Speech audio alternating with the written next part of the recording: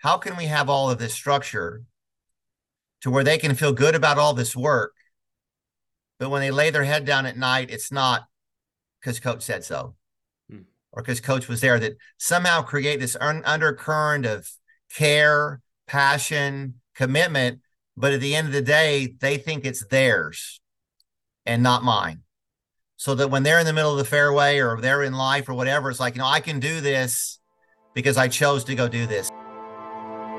Welcome to the Building Excellence Podcast. I'm your host, Bailey Miles.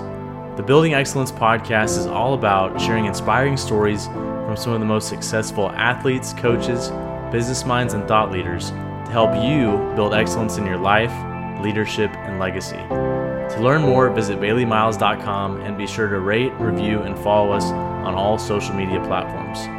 Now let's get to the show and start building excellence in your life, leadership, and legacy.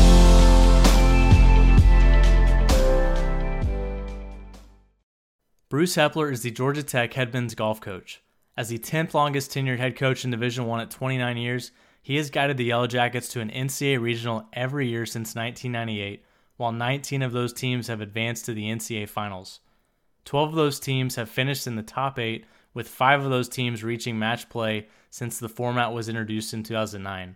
In 2023, the Yellow Jackets reached the finals of match play at the NCAA Championship for the first time, where they finished as national runner-up. During his tenure, Tech has won or shared 14 Atlantic Coast Conference titles. Only 2 ACC coaches have led their teams to more ACC titles than as Heppler. With victories in the last 4 years by Andy Ogletree, Tyler Strafaci, as well as Matt Kuchar in 1997, 3 of his players have won the coveted United States Amateur Championship, which is tied for most by any college coach. He has been named ACC Coach of the Year 10 times, which is more than any ACC coach in conference history. He is also a member of the Golf Coaches Association Hall of Fame and was inducted into the Georgia Golf Hall of Fame in October of 2022. Even more impressive is that his players have been just as successful in the classroom. Tech's golf program has been recognized with a perfect academic progress report score of 1,000 for 19 straight years, and every senior has graduated.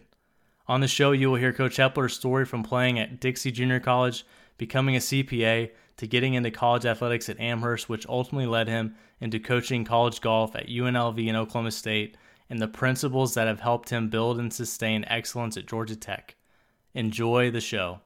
Hey everyone, welcome to the Building Excellence Podcast. Today I have a special guest, Bruce Heppler. Coach Heppler, thank you so much for being here.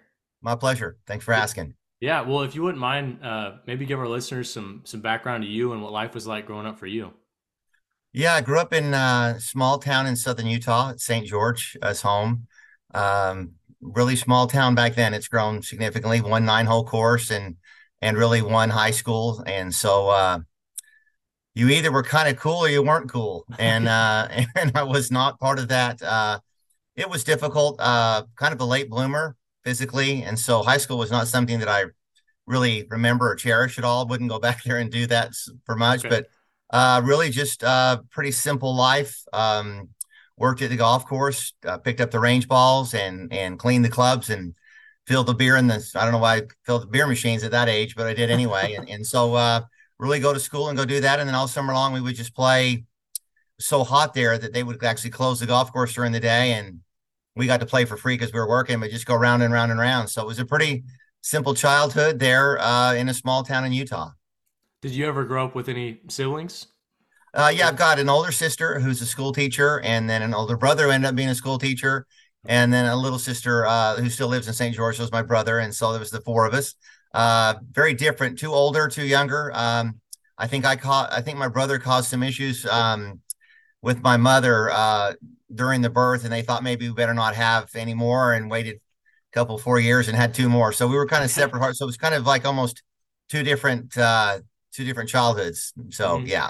Yeah, well, did you guys all play golf, or was that something you gravitated towards? Really, my parents did, and my sister gravitated to it. And she really, I would hate to say her age now, but was really before women's athletics took off, as we now know, with Title IX and all that kind of stuff. So she played 3 sports or 4 sports in high school, same in college, but there wasn't any golf really for the gals. So my brother didn't take up on it, neither did my little sister. So it was just me, I guess. And so the 2 of us did, and 2 of us didn't. Yeah, absolutely. Well, I think that's interesting. But going into your parents playing golf, what were they doing as well while you were growing up that you'd look back on that maybe some of the qualities or the characteristics that they instilled in you? What was interesting because you kind of watch parenting today, and I look back and think about it, and I don't know that my parents ever watched me play a single round Okay. of competition. It was like everybody kind of had your thing, and you did your thing, and so I never really felt unsupported. But they were working to pay for things and do that kind of stuff. So it was just kind of what you chose to do, and they'd ask you how you did it when you got home, and it's kind of not what you see the a little bit of the I guess the helicopters that go around today, and don't kind of give them their own space. So very independent from that standpoint. Again, both parents having to work to kind of make a go of it and stuff.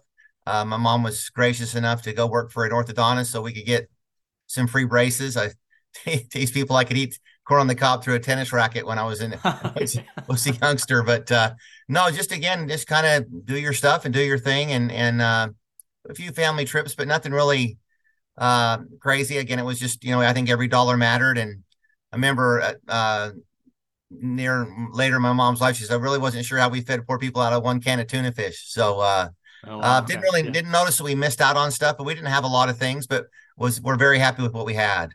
Absolutely. And I think, obviously getting to play golf and then spending time on the golf course when you're younger, you had a chance to go on and play college. Is that correct at Dixie State? Yeah, I played in high school. At the time, where I grew up was to go Dixie Junior College. Okay. And now it's a 4-year school, and they've changed the name about 15 times. It's Utah Tech now. So played my freshman year there for the college, and then I'm LDS, member of the Church of Jesus Christ of Latter-day Saints, and served a church mission after 1 year in college to South Africa, and spent 2 years away, and had come back and hoped to play again, and started back in school again that fall. In the middle of our fall season, they canceled the program altogether, Okay. which really kind of put a cramp on, I guess, whatever career I was going to have. We were kind of the financial situation I got to play as a kid because I worked at the course, or I was on the junior high team or the high school team of the college. And once that privilege went away, that really kind of was the end for me because I just didn't have the ability to pay for stuff. And so just really put my head down, and at that point just decided to be a student rather than a student athlete. Absolutely. Well, real quickly, kind of diving into the mission that you went on in South Africa. What are some things that, as you look back, you took away from that experience? Because definitely a different experience that a lot of people don't get. Yeah, probably if I were to define what changed my direction, it would have to have been those 2 years. Mm. Obviously, it's a long way from home. I could call mom on Christmas Day and Mother's Day, and that was really all of your communication, other than letters that you get through in the week. But I guess the concept of that was that you would get up every morning, and the last person you would think about each day was yourself. It was all about others and other things, and not your needs and your wants. And so I think for me that I don't know, it's maybe the right perspective or how to look at things, and maybe just take a little bit of the I out of it and more of the we. And I think through that experience ran into some wonderful people who thought a lot of me. I was not filled with self-esteem, I guess, as probably as a young person. Didn't have a lot of friends, I guess, but felt like I knew my parents loved me, but at times felt like maybe they had to because they were my parents. But to find total strangers that we met and visited with and worked with, to have them say thank you for coming all this way to talk to me and teach me some things, really changed, I think, my perspective of myself, plus a chance to maybe grow a little bit maturity wise, physically and stuff was Nice. helpful as well. But no, I think it probably was changed the direction of my life. I was a very backward, shy, didn't say a lot of stuff, and all of a sudden you start knocking on doors and talking to people, and you kind of really have to grow up. So I think it changed my personality and everything. So I attribute a lot of what's happened to me. I guess whatever one to define as success, it resulted in those 2 years of, again, going away and not being concerned about what I wanted to do that day. Yeah. Well, if you touched on you were maybe shy at that time, going halfway across the world, knocking on people's doors, those things probably weren't necessarily something you wanted to do, but you did them anyway. And the growth process that came from being able to do that, I think, is No, it pretty wasn't profound. comfortable, but again, as you say, they say there's no growth in comfort. So Hmm. yeah, certainly a life altering experience. Absolutely. So you decided to go to BYU and just be a student. Were you still wanting to pursue golf, and how did you kind of go down that path in college and then come out on the coaching side? Well, it's I think at that point, really, I think the golf kind of ended for me. they were, very nationally competitive at the time. And it was not, I just realized that just was not where I was from a skill set or an opportunity standpoint. So decided in life you can make a lot of money as a doctor, a lawyer, or an accountant. And I didn't like the other two. So decided I'd go study and become a CPA. So I moved up to Provo after graduating from Dixie and did couple of years there in the accounting program and graduated. And in the meantime, I'd met who would become my wife while we were at school there. And she had taken a job in Salt Lake as a teacher, and I'd worked for an accounting firm during a tax season. And so we got married when we were done and moved to Salt Lake City. And at the time, I really didn't have a job, and she did. And so I kind of knocked the streets and found something, a local firm there. And started there in the fall and decided, well, if I'm going to ever pass the CPA exam, it better be the first time because I don't think there'll be more than that. So it's kind of difficult. Got married, and all of a sudden it was Tuesday, Thursday nights, and all day Saturday at the CPA review course, as well as working, and then the other nights doing the homework. So the first 4 months, we didn't spend a lot of time together, and was fortunate enough to have passed the thing the whole first time, all parts, which is for me, I'm pretty proud. I'm actually still pretty proud of that. Absolutely. And then that ended, and all of a sudden we worked right into tax season, and that was 80 hours of chargeable time a week, and writing down on a little calendar every 15 minutes what the client was, what you were doing. I'm going, this is just not the answer for me. I enjoyed take the test. Yeah, I enjoyed the numbers and stuff, and maybe had I left there and gone and worked for a company or something, but as far as public accounting, that was just not where I wanted to go. So I thought, well, these athletic budgets, they're not what they used to be anymore. And, you need more than an old offensive line coach to manage $100 million company, right? So went back to Provo and talked to some people about, how do you get into athletic administration? And they said, well, do you know anybody in the business? And I said, no. And they said, well, then you're wasting your time. It's a really old boy network and who knows who, but there are two grad programs that have been successful that it might be worth your time. So we quit working in Salt Lake and loaded up the Ryder truck and drove all the way to Amherst, Massachusetts to go to UMass and get a master's in sports administration. And I still remember the paycheck was $52.63 a week working in the intramural office, but it did pay for the tuition. So in the middle of right when school started, the head coach at Amherst College, a small Division III school, came over into our grad program and said, hey, does anybody know anything about golf? I want to go on sabbatical and I'll give you $1,000 a year to coach the men's and women's team. Well, I jumped at that opportunity, and because the academic work at BYU and that stuff made the master's program for me pretty simple. It was a lot of the same stuff, just sports related examples. So I found the time to go do that, and so I got to coach the Lord Jeffs and the Lady Jeffs or whatever we are for a year, and really enjoyed the young people. Never really thought anything about it, but it was fun, and the competition was great. And then I did that for a year and kind of let that go. Well, to end my master's degree, I had either do an internship or do a thesis. And I knew a paper wasn't going to produce a job. So let's go work for somebody. And I was lucky my academic advisor there had gotten his PhD with the athletic director at UNLV some 20 years earlier at Iowa. So he calls him up and said, I got this young guy. He just finished our program. Good student. He's from the West. He needs 3 months to work for you to get his degree. Will you hire him? And he said, absolutely, we'll take him. And I thought to myself, my wife's a school teacher.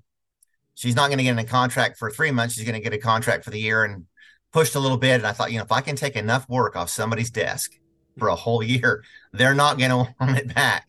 Yeah. And so I went to UNLV, and there was the business office opportunity or work in game management. And I thought, well, I can do the business thing. Let's learn this other side of game management. So the next thing I know, I'm finding myself interviewing national anthem singers.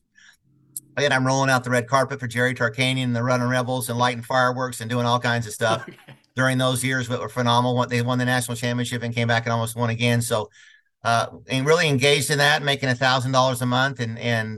But it was wonderful. And so people really helped me there. In the meantime, the Las Vegas Founders is a group in that town that's involved in charity. And they were running a senior event, a women's event, and a men's event, and go, why do we have the worst team in college? Golf. We're trying to sell Las Vegas as something other than gaming. So they came to campus and told them, look, if you'll hire an established Division I coach, we'll make you a charity of the tournament and we'll raise a bunch of money for you. And so in the middle of the year, they went to New Mexico and hired Coach Knight.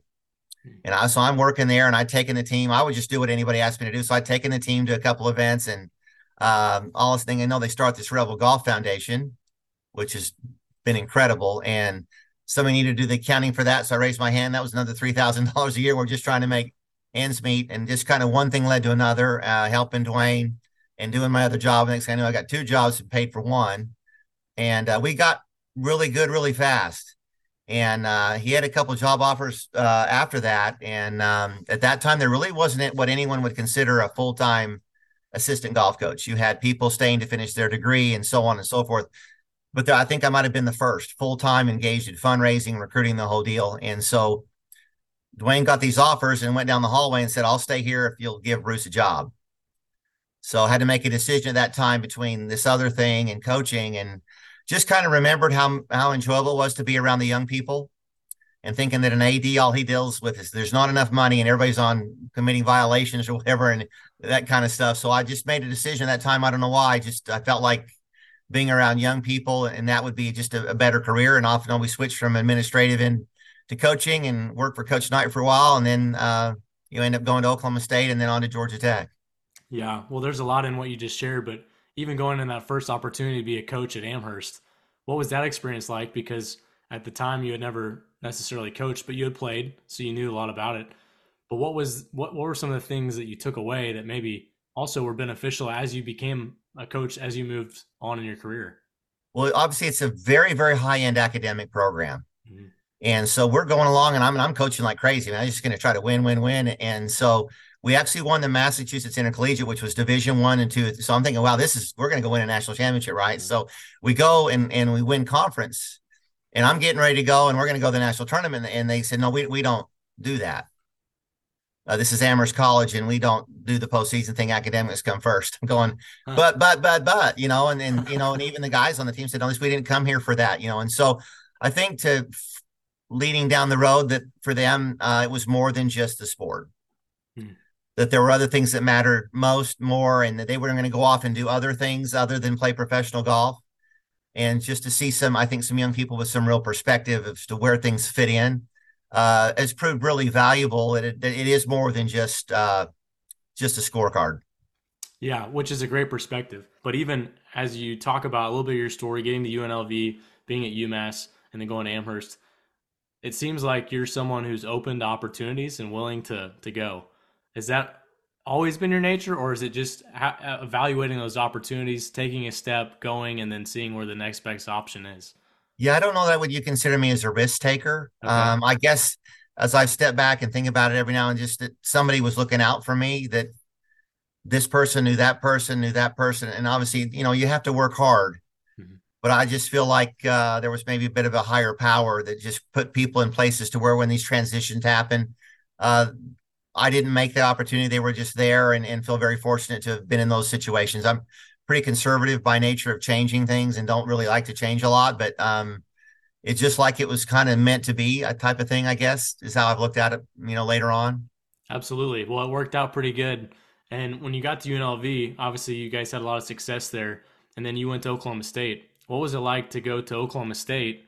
And I have heard a couple stories that I definitely want to point out. There was once where you were on the recruiting trail, and you're a very good recruiter, but you were going after Tiger Woods at one point in his career. What was that experience like? And you know, maybe share a little bit about that. Well, it's amazing because, you know, now people are watching Charlie, right? And I'm guessing more people may have tuned into the father-son thing because of Charlie than any other thing.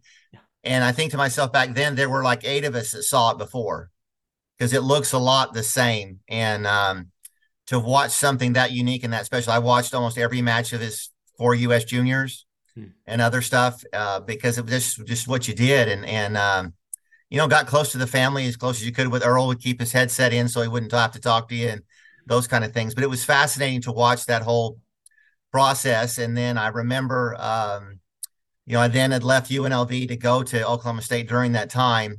So Coach Holder let me call the Woods house on July 1, and I talked to Earl. I'm sure Tiger was made sure that he wasn't home, so we didn't have to take any calls. And Earl said, Bruce, man, we love you, and it's been great, but you've gone to the last place in the world that my son's going to play college golf. It's going to be a little closer to home, and you can call Tiger back and, you know, talk to him. And that's one of my biggest regrets. I never did, because there were things that I saw during that time that to me were almost mystical.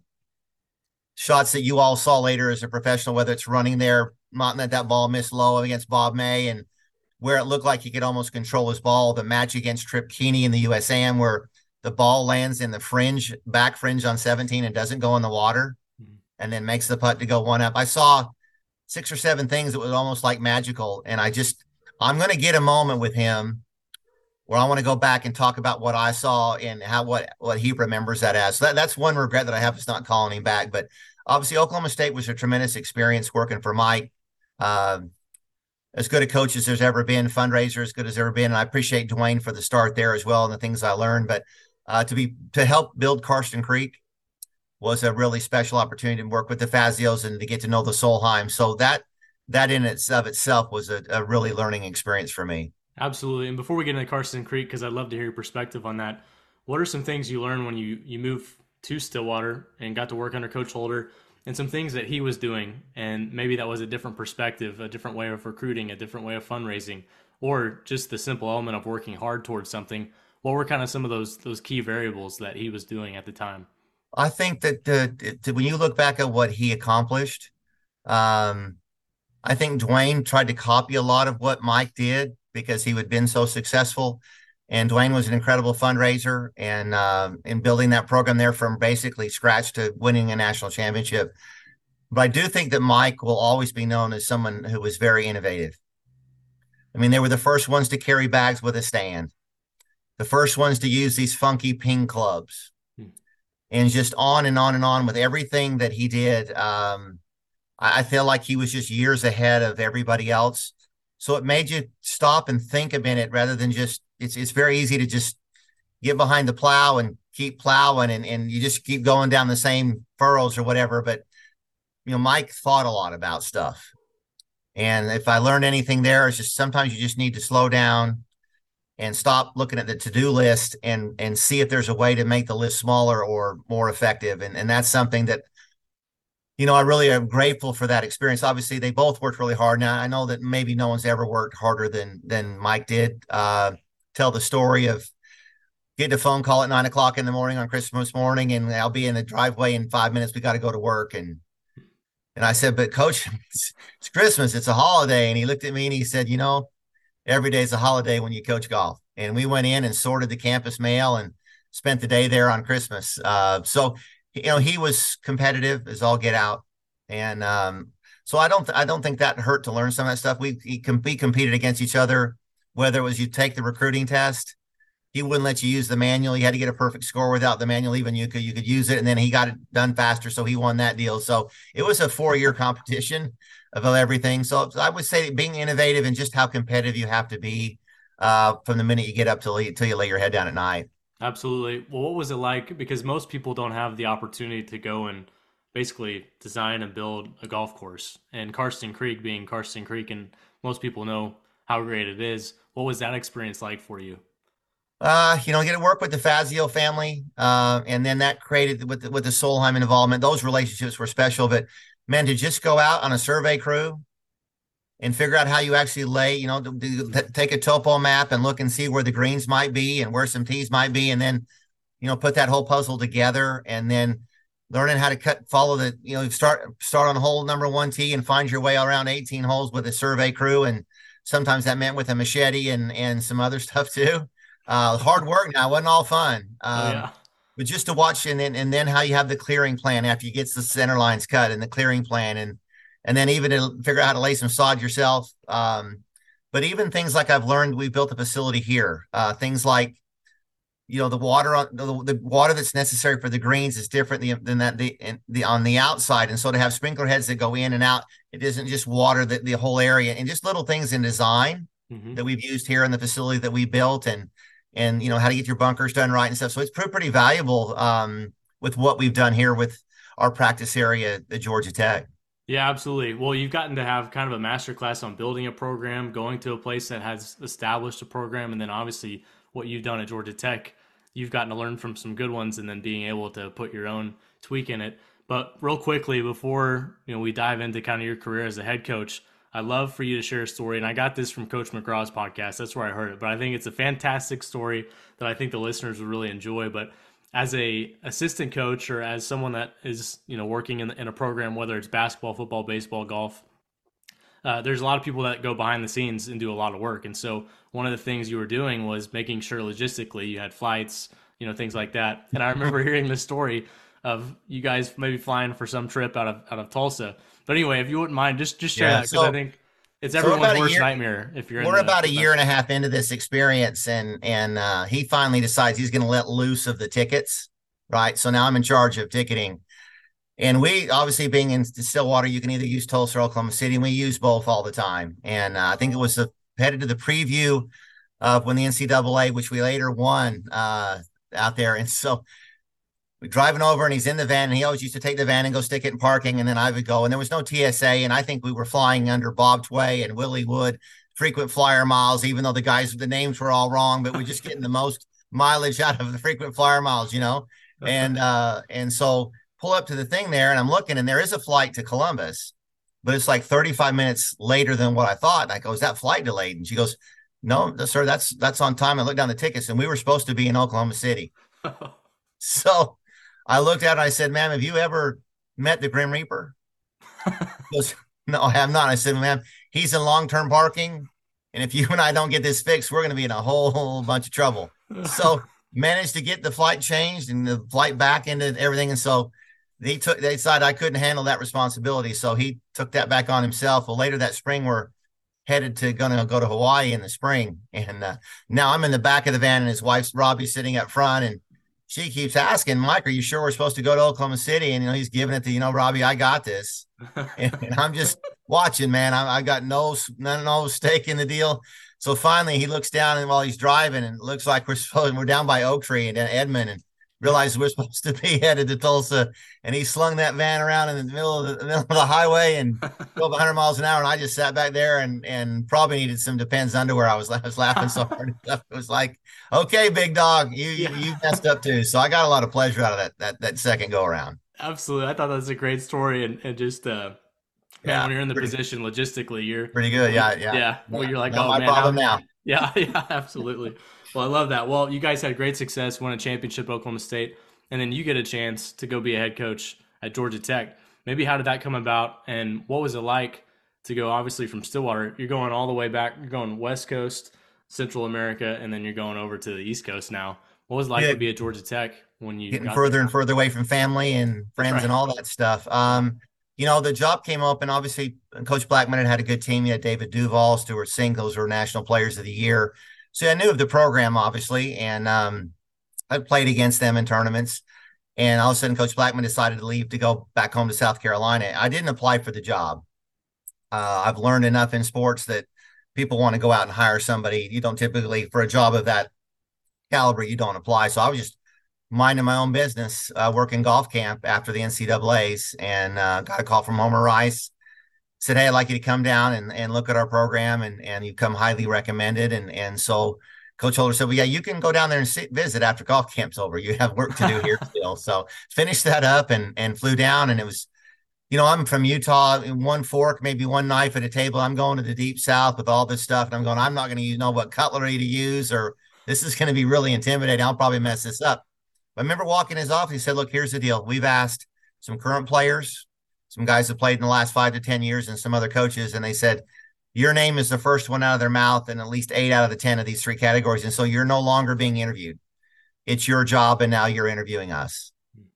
And now that's when it kind of, hit me, because, you'd work for 2 Hall of Fame guys, and you think you've tried to learn and do everything to where you can be successful. And now you got to answer the question, can you go do it? And we were about to adopt our first child, our second child, actually. The first one had passed away while we're living in Las Vegas. And so I just felt like it was the right time, and they've been good. So Tracy and I moved to Atlanta, and we've been here ever since. I remember talking to Homer. I said, okay, now that it's on the other foot, why should I take the job? And he said, well, there's one simple reason. He said, I don't know that there's an alumni base who love their school and who love their athletics and the golf program as well as the program here.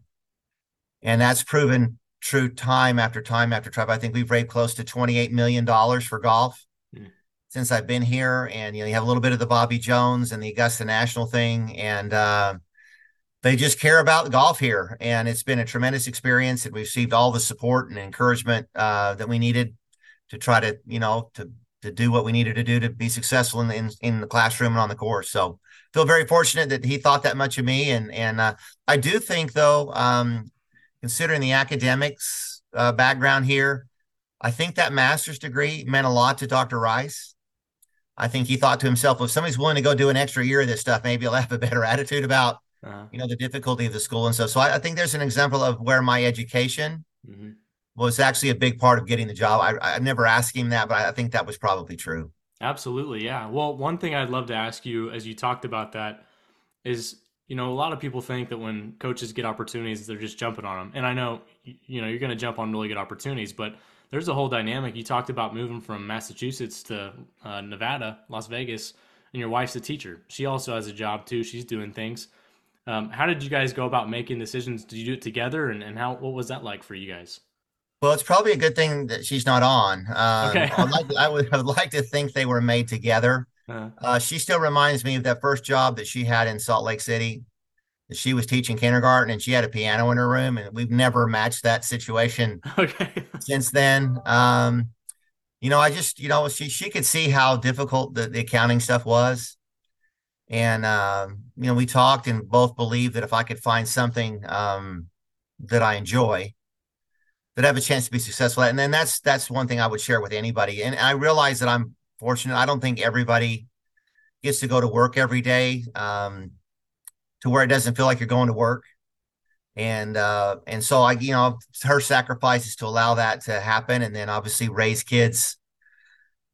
Sometimes primarily on her own. Although I always shared with her the bad example was always on the road, so our kids had no chance of turning out to be rotten. That she was there every day, but no, would not be sitting here having these conversations if she hadn't been willing to even drive the rented trucks miles and miles back and forth across the country and adapt her life to ours. But she knew it would allow her to stay at home and be a mom, which was really her entire objective anyway. So I think the fact that I've been able to, I guess, make enough money or whatever that is to where she could be a stay-at-home mom was important. And if she could get that, then where we were lived and what we were doing really didn't matter.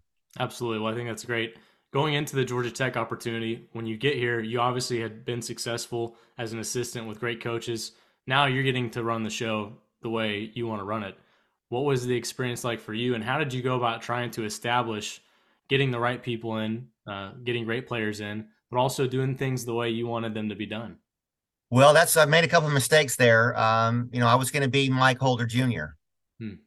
and I'm not. I'm not. It's not. We're different people, and so I guess maybe a little of the toughness and the way we're going to do things kind of brought that with me, and that didn't go over real well because again, you talk about being authentic, and that just wasn't there. But I did a good enough job that we finished last 5 times my first year, and including the ACC tournament, losing to a school that only had 2.5 scholarships. So within a year, my self-esteem and thought of knowing what I was doing was blown up completely in the air. Had a wonderful assistant at the time, Vicki Newman, who kept saying, "Look, you you say you know what you're doing. We just got to kind of keep the course." And benefit from being at Oklahoma State, had recruited every top 25 kid in the class coming up. So with the first week on the job, I think I had 4 in-home visits and 3 more visits at the Rolex Tournament of Champions. So I was fortunate enough to, because of having been in the thralls of recruiting at that level, that I knew all those kids. And so it was easy transition. And so, it was off to see Matt Kuchar and Jeremy Anderson. I remember Coach and I actually passed each other in the street. They lived in adjoining neighborhoods, and we each had home visits on the same day and drove by each other, exchanging houses. So Okay. the competition began immediately. So obviously we weren't, I think when Stewart left, obviously you lose the best player in the country. It's a lot to overcome. And so we were starting a little bit from scratch. But obviously Matt shows up, and Wes Latimer and Nick Cassini, who eventually went on to Georgia and helped them win a national championship, was the first class. And then you add Bryce Mulder in the next one, and things just started cooking. But I do, again, this goes back to where the Amherst College thing, let's find the right people. Hmm.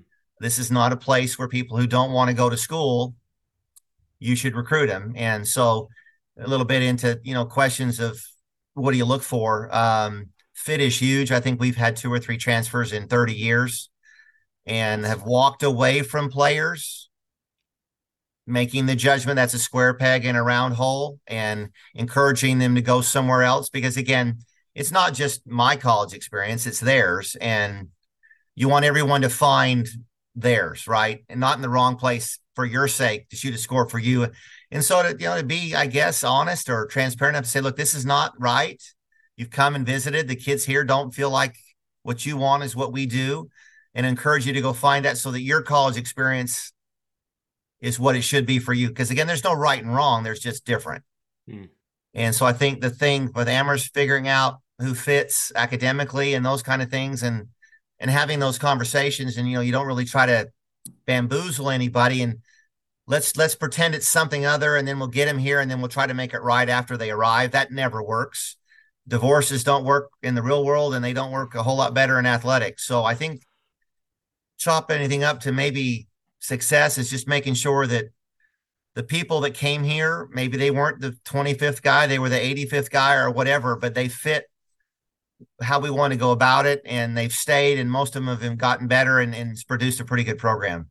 Absolutely. I think that's a great point. But even on the opposite side of that, how tough was it? Maybe at the start because you're trying to be successful and you're trying to build and establish your culture, but letting maybe there's a guy that's really at the top of his class, one of the best players, but doesn't have that right fit. Even though there's an opportunity to get him, how tough is it to let them go to a place where they're a better fit and that they're not the right fit? It's hard, but again, if you're in it, well, again, it goes back to what are you in it for, right? Mm, Is it for you or for them? absolutely. And no, there's no question. Don't get me wrong. It's hard to walk away because this is a job where your results are published in the paper and online, right? If I'm doing that CPA stuff, the only one who knew whether I was doing my job or not was my manager. Okay. This when your performance is in public and people evaluate that, and it's not what everybody wants, then you're willing to maybe cut corners or do something that you shouldn't. But again, just to try to look at it, if it was my son being recruited, how would we want that to look? And there's guys who've gone off at other places and been really successful, and I'm happy for them that they got to do that. Again, this is not my deal. It's providing these experiences for young people, and you just have to be. And for me, that's just the right thing to do. Absolutely. Well, real quickly, because you talked about the first couple of years maybe didn't go according to plan, but you talked about staying the course. How difficult or easy was it for you to stay the course going into that third year? Because one thing that I think is really fascinating is a lot of people in a lot of situations, people like yourself that have been successful and done a really good job at the program. Obviously, looking backwards, you can see how it all worked out. But in the moment, when you're going through that, you're trying to make sure you're making the right decisions. And what does staying the course look like? And do I need to pivot or do I not need to pivot? And there's no answer that says this, or this, but you have to make those decisions. And what were you thinking in the moment? And then how did you go about just staying the course and continuing on? Well, again, I thought I had learned from the best and that I should know what I'm doing. But there were many days and nights of like, what have I done and what am I doing? And I think initially it was to have that early success in recruiting, knowing that what we had to sell was appealing to people.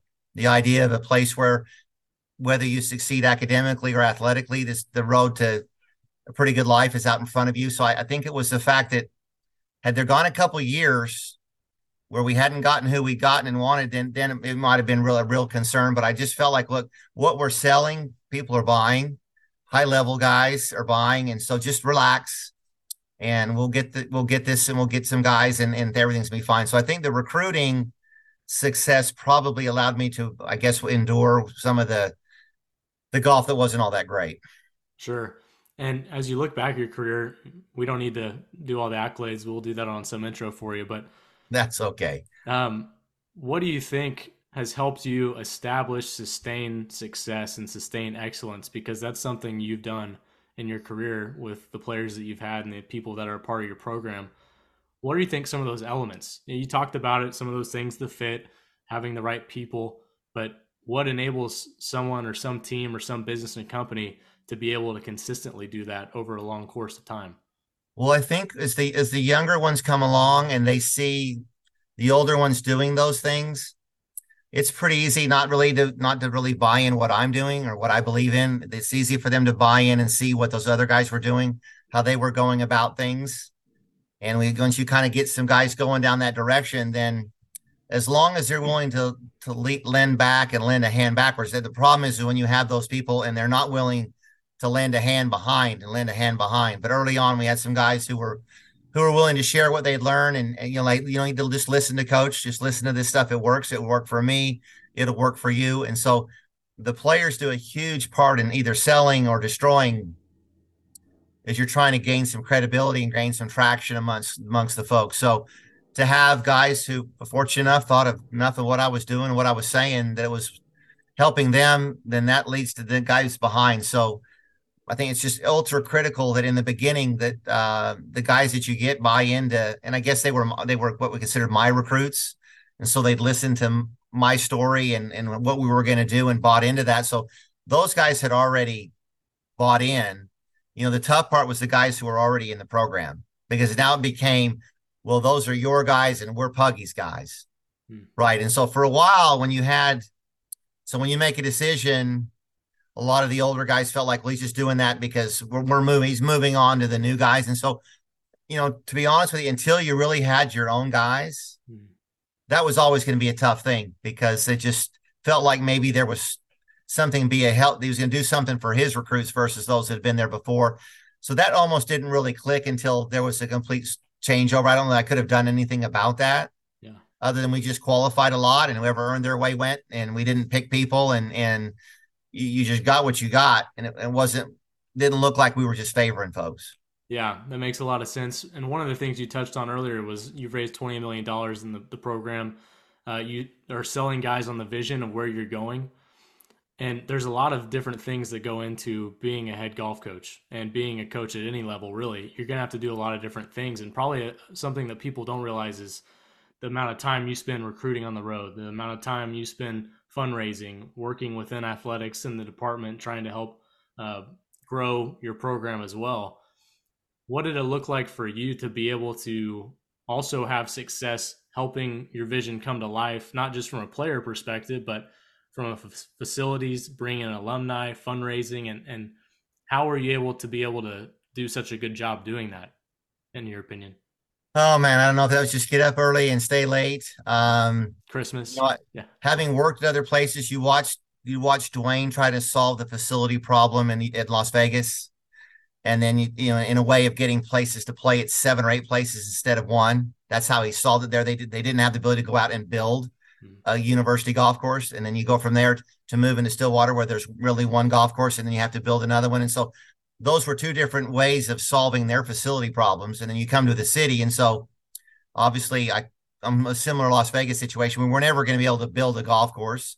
So, the vision was to get places where they could play, and all of a sudden you become a member at Eastlake after it's redone, members at Golf Club of Georgia. And that was the whole idea of being a member at Stillwater Country Club.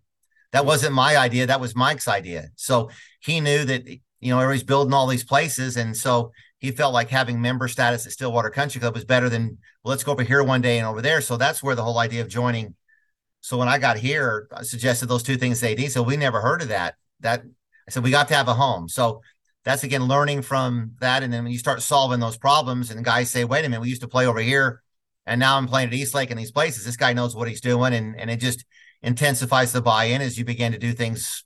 All of a sudden, you're not having, maybe a guy gets his own room on the road instead of, having to sleep put the coach in a room with somebody. So they could see the development of stuff and that we were moving in the right direction, which probably aided to the buy-in, I guess.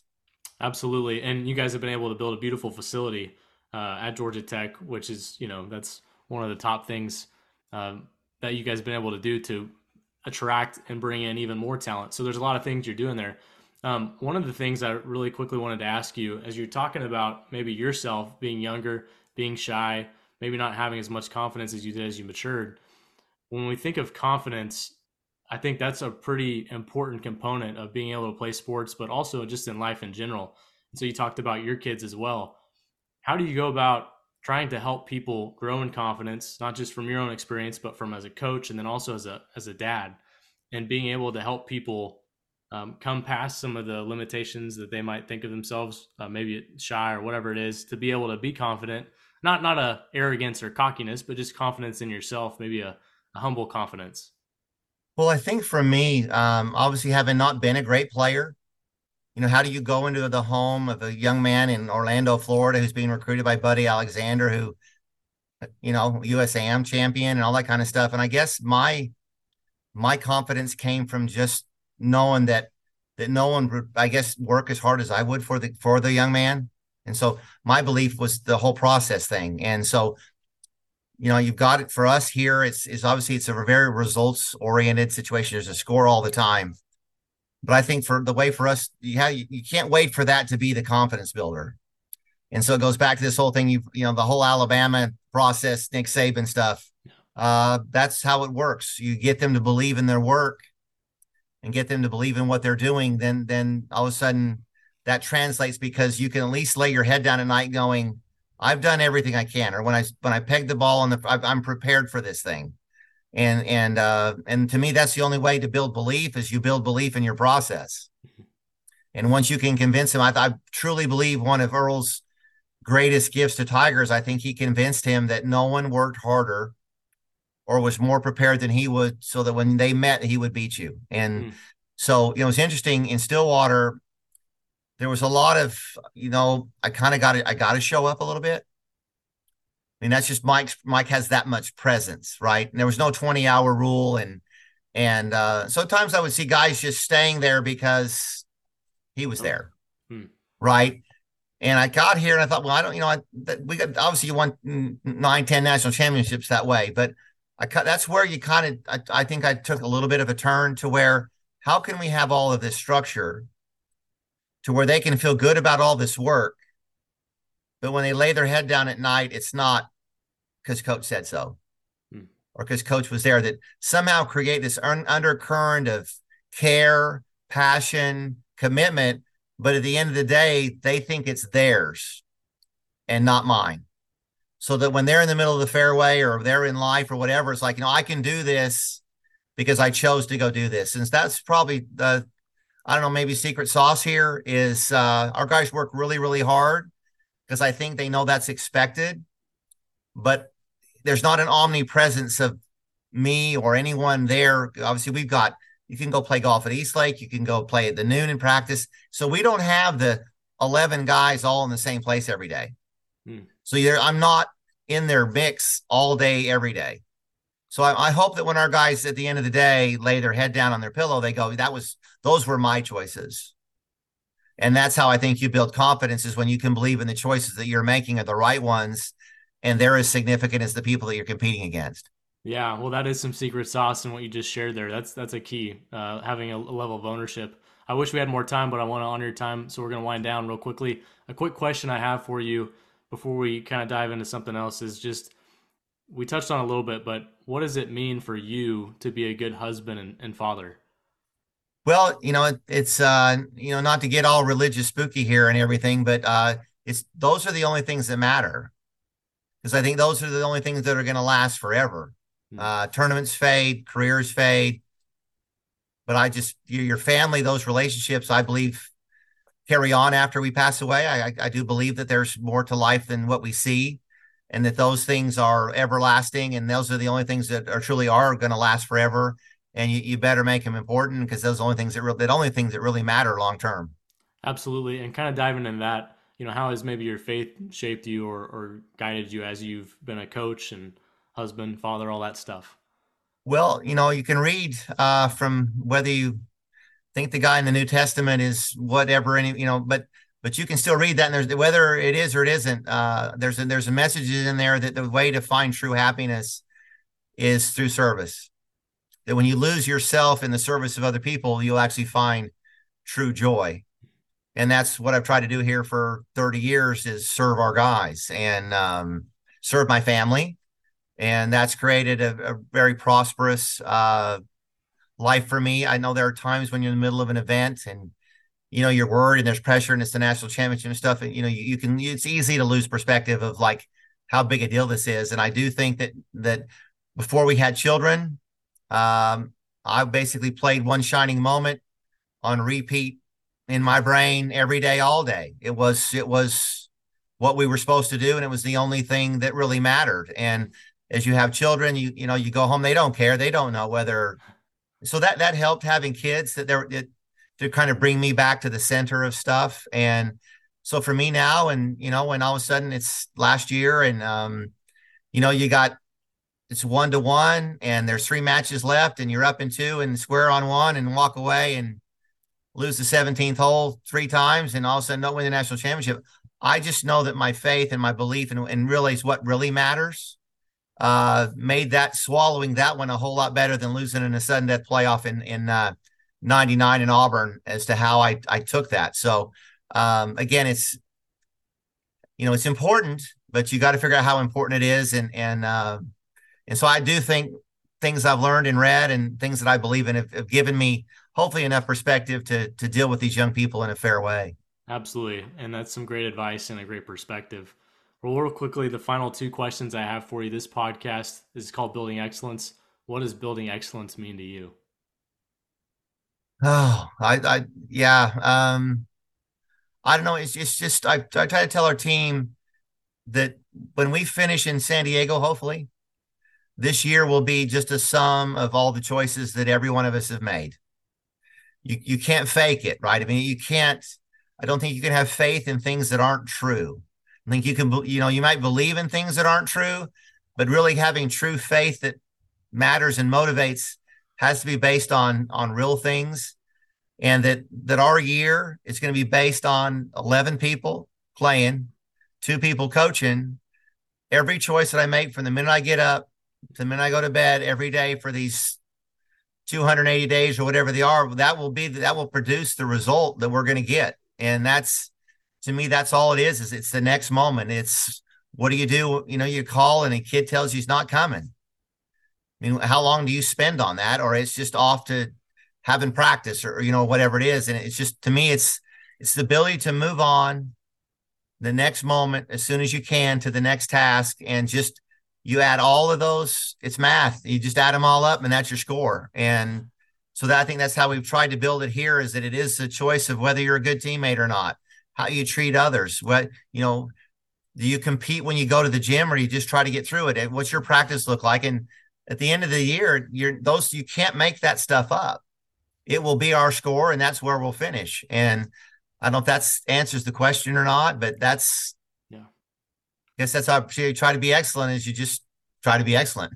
Yeah, I love it. That's a great way to end. And Coach Heppler, thank you so much for coming on the show, for sharing my your pleasure. Story and the lessons that you've learned, as well as just the act of serving. And obviously you learned that, in your mission early on, but you can see the common denominator throughout your career as you've told your stories, and then the success you've accomplished with your team and your players is all built around that, for sure. So, well, I appreciate the fact that you think I've done enough that someone might want to listen, or you would, even if it's just you. I appreciate that's a real compliment.